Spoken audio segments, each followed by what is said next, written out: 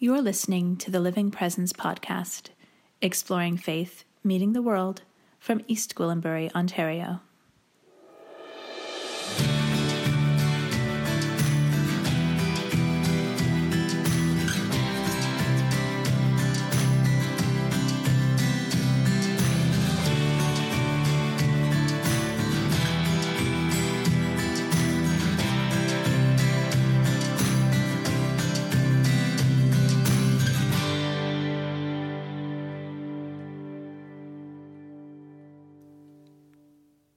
Hello and welcome to the Living Presence podcast for Sunday, October 28th. My name is Brianne Swan, and I am the community minister with the Living Presence Ministry, which is an emergent community ministry of the United Church of Canada in East Gwillimbury, which sits on the traditional territory of the Chippewa of Georgina Island First Nation. I've just returned home from 2 weeks away in Winnipeg, where I attend ministry classes at the Center for Christian Studies. If you listened to last week's episode, you would have heard how much I was struggling with a cold that eventually turned into pre-pneumonia and required a visit to the doctor. Sometimes Western medicine is a wonderful thing. A round of antibiotics and an inhaler later, I am on the mend and starting to feel much better, although my voice is not feeling exactly where I'd like it to be recording an hour-long episode. Last Monday, municipalities across Ontario were holding elections for mayors, councillors, and school trustees. Now, normally, a lot of people don't pay very close attention to the school trustee elections. I don't think I started paying attention to trustee elections until I actually had children myself. But in East Gwillimbury, the race for English Public Trustee with the York Region Public School Board received more attention than it might have otherwise in another election cycle. It is a long, drawn-out story, but also one that should never have happened in the first place. So I will do my best to condense it all for you. There were 2 candidates for trustee, Lena Singh, who lives in East Gwillimbury, and Elizabeth Terrell-Tracy, who lives in Stouffville. On September 24th, after an all-candidates meeting where Lena described her upbringing in Guyana, Elizabeth began posting comments on public Facebook groups such as, "I want to inform people, just so they know, that Ms. Singh was born in Guyana. You are backing somebody not born in Canada. Born in a village, raised in a village, you deserve to know the truth." She also started sending out personal messages to people publicly supporting Lena. "Go to the group," she said, "and say the truth. Lena Singh was born and raised in Guyana. People should know the truth. We need a trustee that was born in Canada. Crime is prevalent across Guyana. Assaults, break-ins, armed robberies, pickpocketing, purse snatching, theft from cars, carjackings are common." The messages go on, and there are many. Now, obviously, people were pretty outraged by the whole thing. I mean, somebody running for trustee in a school board that is already struggling with intercultural and racism issues saying such obviously xenophobic remarks is completely unacceptable. Elizabeth's response was that her Facebook account was hacked. She also said she'd left her account open on a public computer and that her passwords are easy.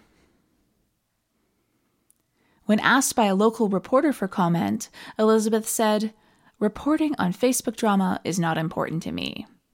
You should be reporting on something important." And even though she claimed her Facebook had been hacked, Elizabeth also sent Lena a sort of sorry not sorry email. "Hi, Lena. Sorry if you took my comments the wrong way. I just didn't know if you knew that you have to be a Canadian citizen as a qualification to become an elected trustee. You can clarify your candidacy with the town and supply them your original papers to verify that you qualify to be a candidate. The letter goes on, but I will stop it there because a reasonable person would assume that Lena's eligibility, like any candidate's eligibility, would have been verified when she filed her candidacy papers in the first place. For Elizabeth to imply that it was Lena's responsibility to clear up anything resulting from her comments was completely outrageous. When a local reporter asked why Elizabeth was apologizing, she responded, "I was trying to be the better person, but now she's a victim of racism, so she's doing great." And then when asked to clarify why Lena was doing great because she was a victim of racism, Elizabeth responded that it was all free publicity. If you check out our show notes, I will link some news articles that go into much further detail about the xenophobic rants, as well as a blog post from Living Presence Ministry. This post contains links for people to assess the qualifications of each candidate. You can make your own decision about which candidate seemed more qualified, even though I think the answer is pretty obvious. And yet, after the votes were counted, guess who won? Lena Singh had 1,989 votes, and Elizabeth Terrell Tracy had 2,625. Is it actually possible that 2,625 people in East Gwillimbury don't care that the person representing them at the school board says and thinks such horrifying things? Is it apathy? Is it that some people hadn't really looked at either platform and just picked the most Canadian-sounding name, whatever the hell that means? Or is it possible that the majority of the people who voted for trustee actually align with Elizabeth Terrell Tracy's views and just don't articulate them publicly? The responses on social media resulting from Elizabeth's comments overwhelmingly condemned the nativist tone. So who are these 2,625 people who cast a ballot marked with her name? So yeah, people were upset, and they started writing the school board. CBC started calling the school board, and so did our regional news source. And then Thursday, we received the news that Elizabeth had decided to step down. I have no idea if the school board asked her to do this or if she really did so completely voluntarily. For many, this felt like a victory. But then on Friday, word got out that Elizabeth has claimed that she didn't sign the letter and may not be stepping down at all. It's confusing, right? The statements from Elizabeth and the school board can also be found on the show notes for this episode. But at the moment, we don't really know what's going to happen with the role of trustee for East Gwillimbury and Stouffville. But that's not even the most pressing issue anymore. Because regardless of who ends up sitting on the school board, the fact remains that thousands of people voted for this woman. She was democratically elected. And in East Gwillimbury, she was elected in a community where she barely even campaigned. Nobody I've spoken with received any of her literature, and I didn't see a single Elizabeth Terrell Tracy sign through the entire election process. And yet people voted for her. This story isn't about Elizabeth. It's certainly not about Lena. It's about how thousands of people in 2 different municipalities made a very important decision with some massively real consequences. There are many who believe that there is no place for religion in politics and vice versa.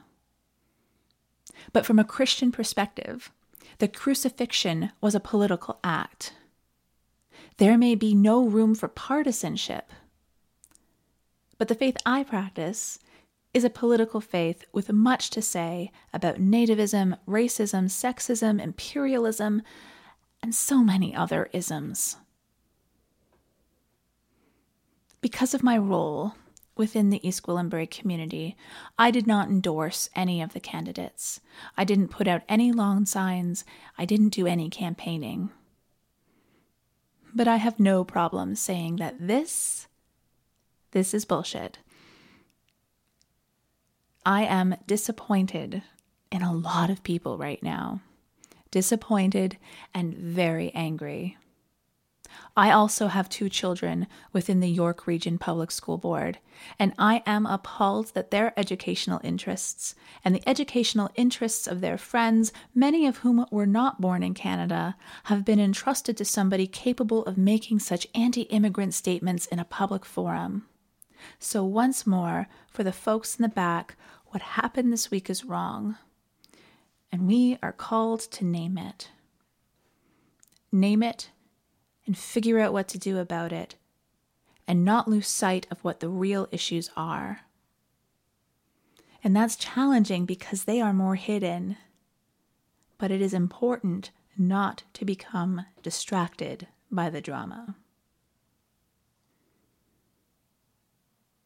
On this week's show, we'll be talking about mountains, with a reflection previously offered to the Queensville Holland Landing United Church congregation earlier in the fall. Our second reading will be a piece by American hymn writer Carolyn McDade, although you may recognize the voice behind the microphone. We will have music from Canadian singer-songwriter Jessica Aliseri, and some time for prayer in order to hold those affected by the shooting at the Tree of Life Synagogue in Pittsburgh yesterday. But first, we have a song by one of my favorite groups we've been able to feature on this podcast, American R&B band Agency. This is their song, Senses of Insecurity, from their album, Resist. You can find their music by visiting our show notes, or on Facebook at The World of Agency. I couldn't tell fact from fiction or if my dream was true. And the only sure prediction in this whole world was you. I found my senses lost. I found my senses lost. I touched your feet just since they had laughing at the cost. The sentence be real, me unreal. And I found my senses lost. I found my senses lost. I found my senses lost.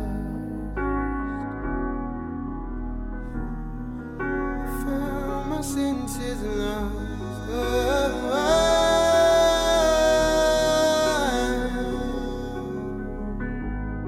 I found my senses lost. I found my senses lost. I found my senses lost. I found my senses.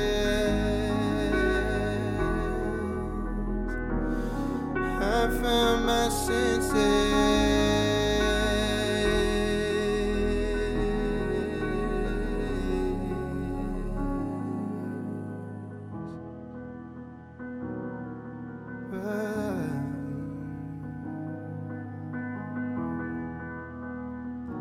I found my senses.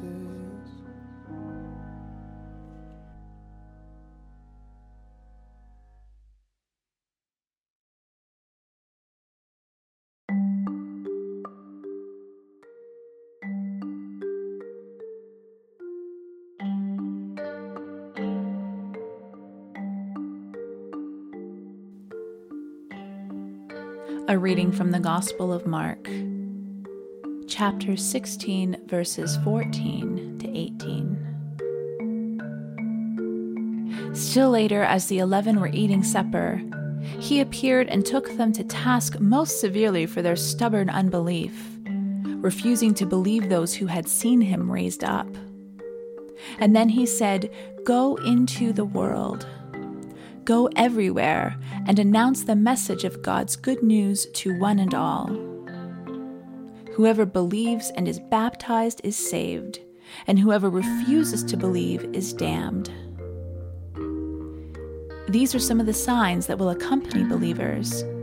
They will throw out demons in my name, and they will speak in new tongues, and they will take snakes in their hands, and they will drink poison and not be hurt, and they will lay hands on the sick and make them well.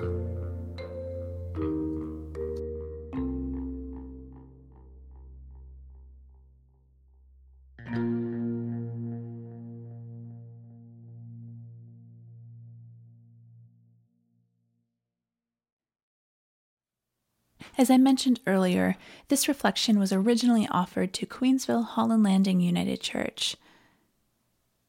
At the time, they were celebrating Mountain Sunday as part of the season of creation, which is a newly envisioned liturgical season within many churches around the world.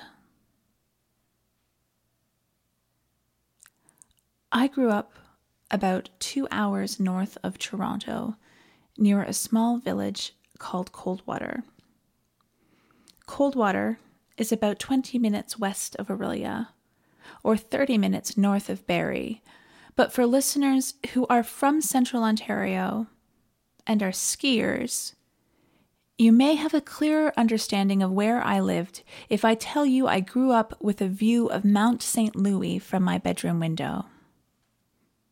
My family's farm was in the valley along the Coldwater River. But my school was in Moonstone, which was way at the top of the escarpment. And in nice weather, I would ride the 4 kilometers to school uphill, and it was literally 4 kilometers uphill the entire way. It took about half an hour, but man, it felt like an accomplishment. When I pulled into the school driveway, all sweaty and gross, I felt like Rocky Balboa in one of the greatest montages of cinematic history, when he's training to fight the Russian boxer Drago and skips out on the KGB to run up a mountain. This is also the movie where Rocky single-handedly ended the Cold War, but that's a topic for another episode. So it took half an hour to get to school, but only about 10 minutes to get home. No pedaling, trying to stay under the speed limit, and being careful how you brake in case you go flying over the handlebars. And for the first 16 years of my life, that escarpment was the closest I had ever been to a mountain. But then I went to live in Germany for a few months, in the town of Heidelberg, which is a wine region in the middle of a mountain range. And these were real mountains, and they were stunning. They were an older mountain range, though, and much of them were covered in vineyards. We'd take day trips and leisurely hikes to the top. We'd look out and see the Neckar River and the Alte Brücke, the old bridge. These were not insurmountable mountains. Now, my husband, Jason, grew up in rural Saskatchewan, just south of Saskatoon.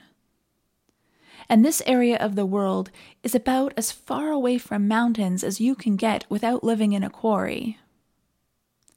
So after Jason finished university, he did what many good prairie kids did at the time and left to set out for Alberta.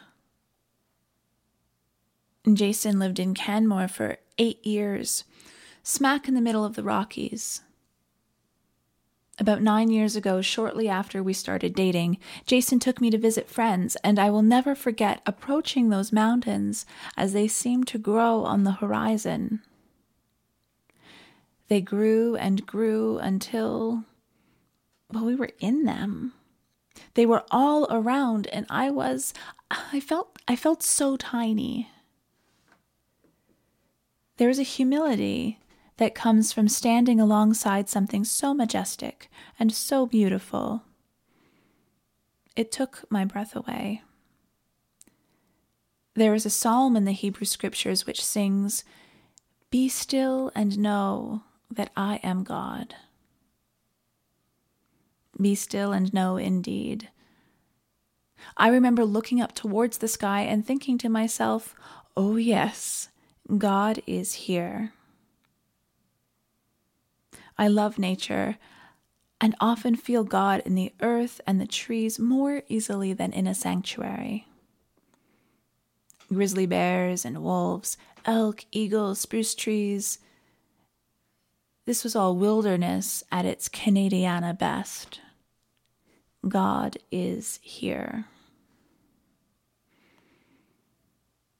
Mountains hold a special place in Scripture. Mount Ararat, where Noah lands his ark after the flood. Moses receives the 10 Commandments on Mount Sinai. And the transfiguration of Jesus happens on a mountain. There is a significance to the characters finding themselves at the precipice of their narratives while on the literal precipice of a mountain peak. In our reading today, we are meeting Jesus and the 11 remaining disciples almost immediately after the resurrection. Now, this passage is pretty much the ending to the entire book of Mark, but it wasn't intended to be. Mark was the first gospel to be written, about 40 years after Jesus' death. And he's also the only gospel writer who maybe, possibly, had even met Jesus. And this would have been as a boy. Scholarly consensus is that the section of Mark's gospel which we read today was added later because, well, the way that Mark left his version of events was just wholly unsatisfying. Listen to the original ending. Go, tell his disciples and Peter that he is going ahead of you to Galilee. There you will see him, just as he told you. So the women went out and fled from the tomb, for terror and amazement had seized them. And they said nothing to anyone, for they were afraid. Amen. Wait, what? That's it? It's like Star Wars ending with Vader throwing the Emperor in the reactor chute, or Harry Potter ending in the Forbidden Forest after Voldemort hurls the killing curse. If a hero falls in the forest and nobody is around to carry on the work, have they made a sound? Decades after Mark finished his gospel, somebody else wrote a bit about Mary Magdalene finding the tomb empty and then nobody believing her. And 2 more come across Jesus on a road and nobody believes them. And then we come to our reading from today. And Jesus is super annoyed that the disciples haven't believed what they'd heard about Jesus. At least the writer got the tone right. Mark's Jesus spends an awful lot of time being annoyed. But still, he has instructions. Go into all the world and proclaim the good news to the whole of creation. The other synoptic gospels, Matthew and Luke, have their own version of the Great Commissioning. In fact, in Matthew, the instruction to go and make disciples happens on a mountain. It is the disciples' precipice. Because this is dangerous work. They have already witnessed what it means to go out and proclaim good news to the oppressed and hope to the broken. And yet, that is what they are called to do, and what we are called to do, and where we are called to be. Called out into the wilderness. God is here. Wilderness. Just as there is much talk of mountains in Scripture, There is also much talk of wilderness. But we're not talking the Canadian kitsch version of wilderness from Roots clothing commercials.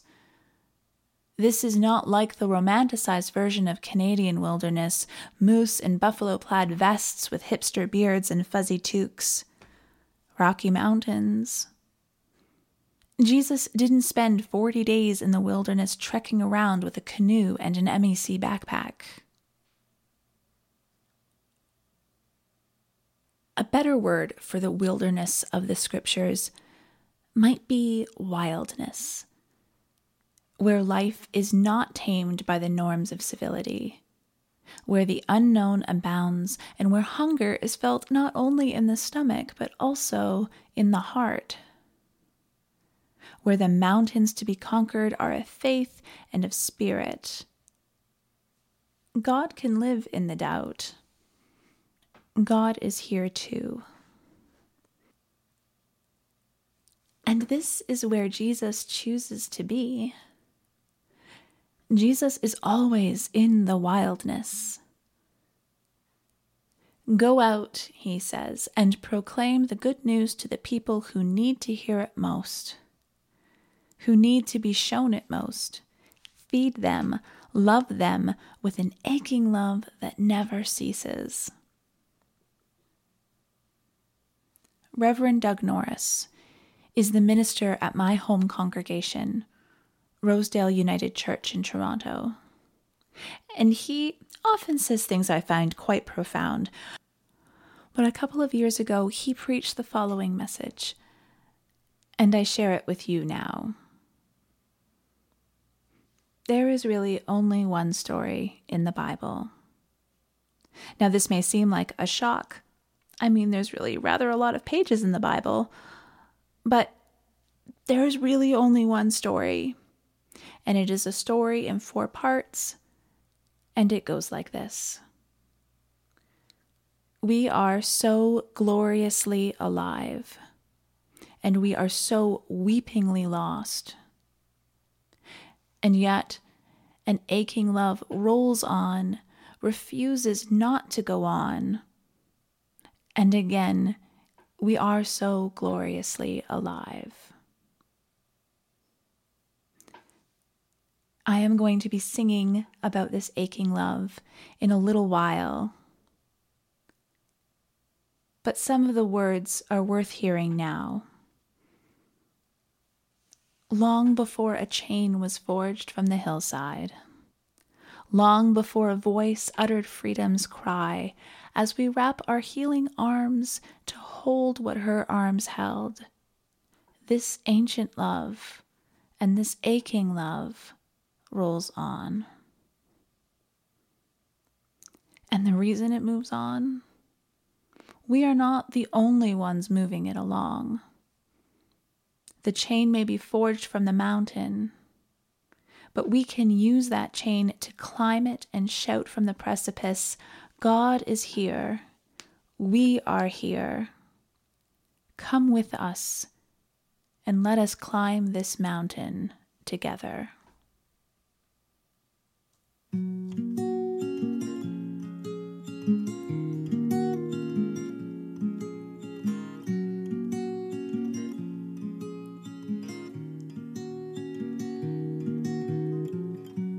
Took my love, took it down.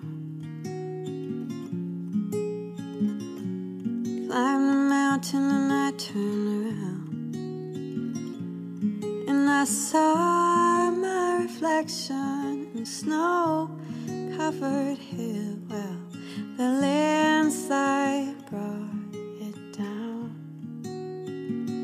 Oh, mirror in the sky, what is love?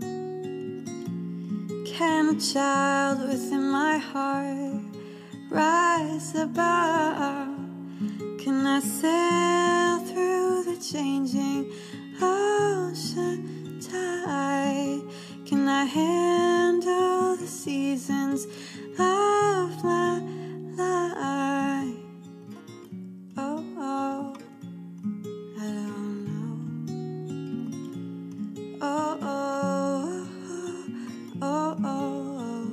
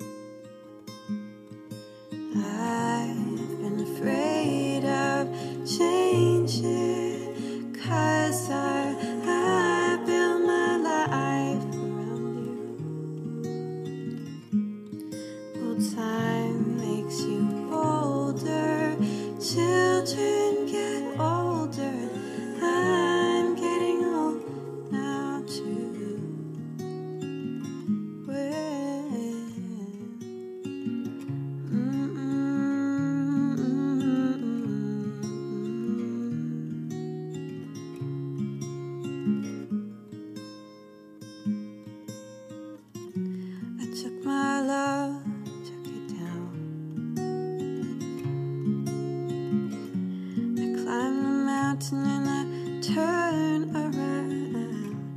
And if you see my reflection in snow-covered hill, well, the landslide brought it down, down. And if you see my reflection in the snow,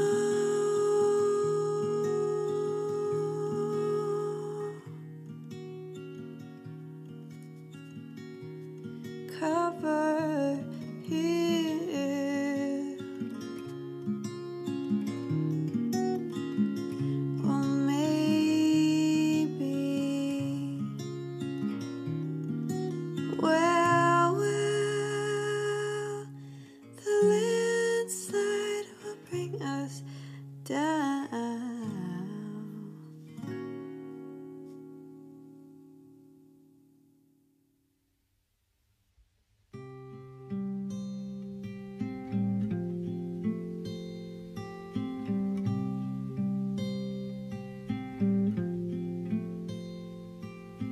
Long before the night was born from the darkness, long before the dawn rolled unsteady from fire, long before she wrapped her scarlet arms around the hills, there was a love, this ancient love was born.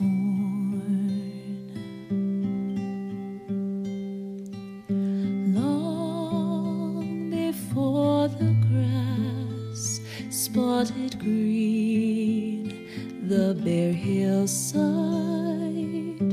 long before a wing unfolded to wind, long before she wrapped her long blue arm around the sea, there was a love, this ancient love was born. Long before a chain was forged from the hillside, long before a voice uttered freedom's cry, long before she wrapped her bleeding arms around a child, there was a love, this ancient love was born.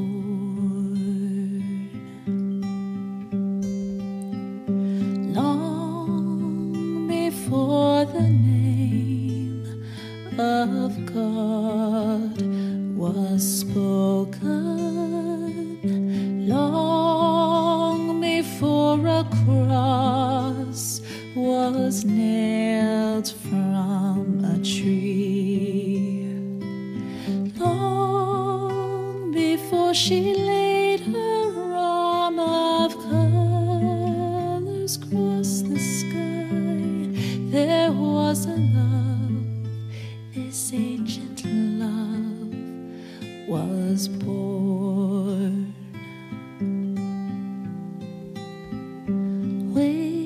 Wakeful are our nights and slumbers our morning, stubborn is the grass, sowing green wounded hills, as we wrap our healing arms to hold what her arms held, this ancient love, this aching love rolls on.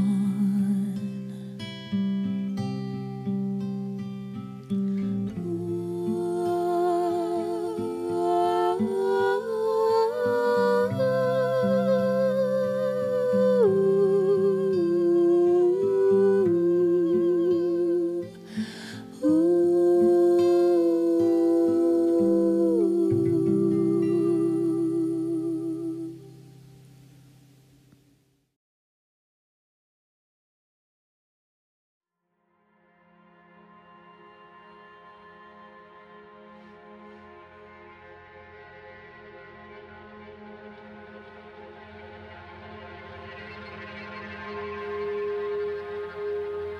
Divine Parent, God of all creation, God of mercy, Benevolent One, your children are crying out to you.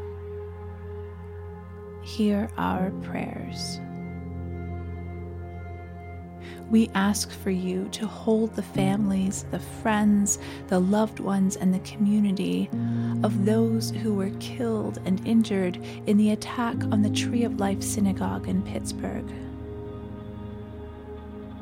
We lament the violence and condemn the anti-Semitism. We long for peace in the land, and yet we continue to witness the violence. Blessed One, fill our hearts and minds with your design. Let your vision for us become our vision as well. There is so much pain. Turn the pain into a balm of healing. Come now, Faithful One, and use us as instruments of new life with joy, happiness, and peace. Let us be peace.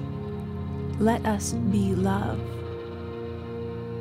Remove all obstacles that cause us to stumble. Open our eyes so we can see each other as you see us. Open our ears so we can hear each other as you listen to us. Open our minds so we can know each other as you know us.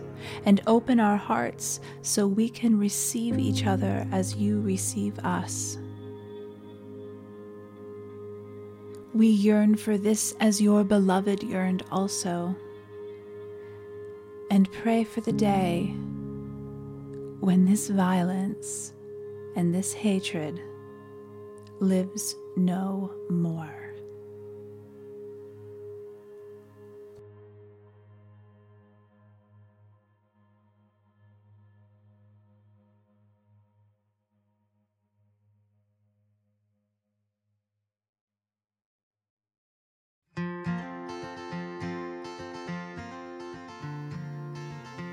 Thank you so much for listening to this week's episode. We'll be back next week, where we will be exploring the story of Ruth and Naomi in the Hebrew Scriptures. A story of devotion and of survival. Have a great and safe Halloween. Perhaps save me the Reese's peanut butter cups. And please, please, keep the community of the Tree of Life Synagogue in your hearts and your prayers. We will see you next week.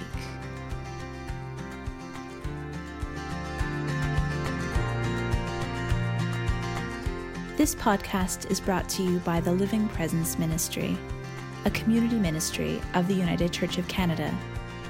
You can find us online at www.livingpresenceministry.org.